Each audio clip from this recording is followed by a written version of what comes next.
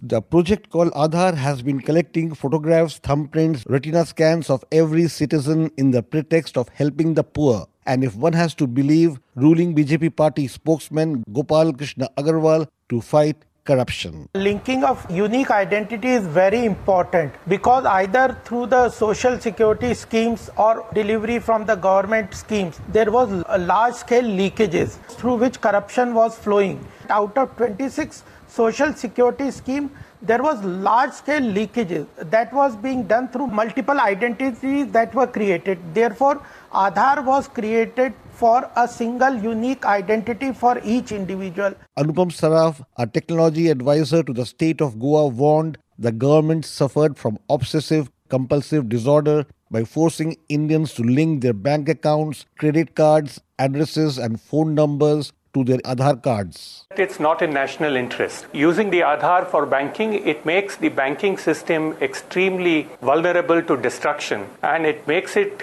vulnerable to frauds propagating across the entire banking system.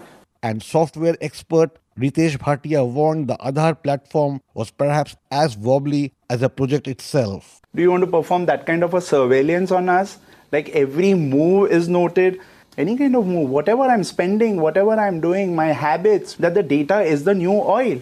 And this is what we are talking about. They are just, and quite surprisingly, we are going too fast without adequate security and privacy measures. We have no privacy law. All these Aadhaar numbers have been displayed, they have been leaked, there have been breaches.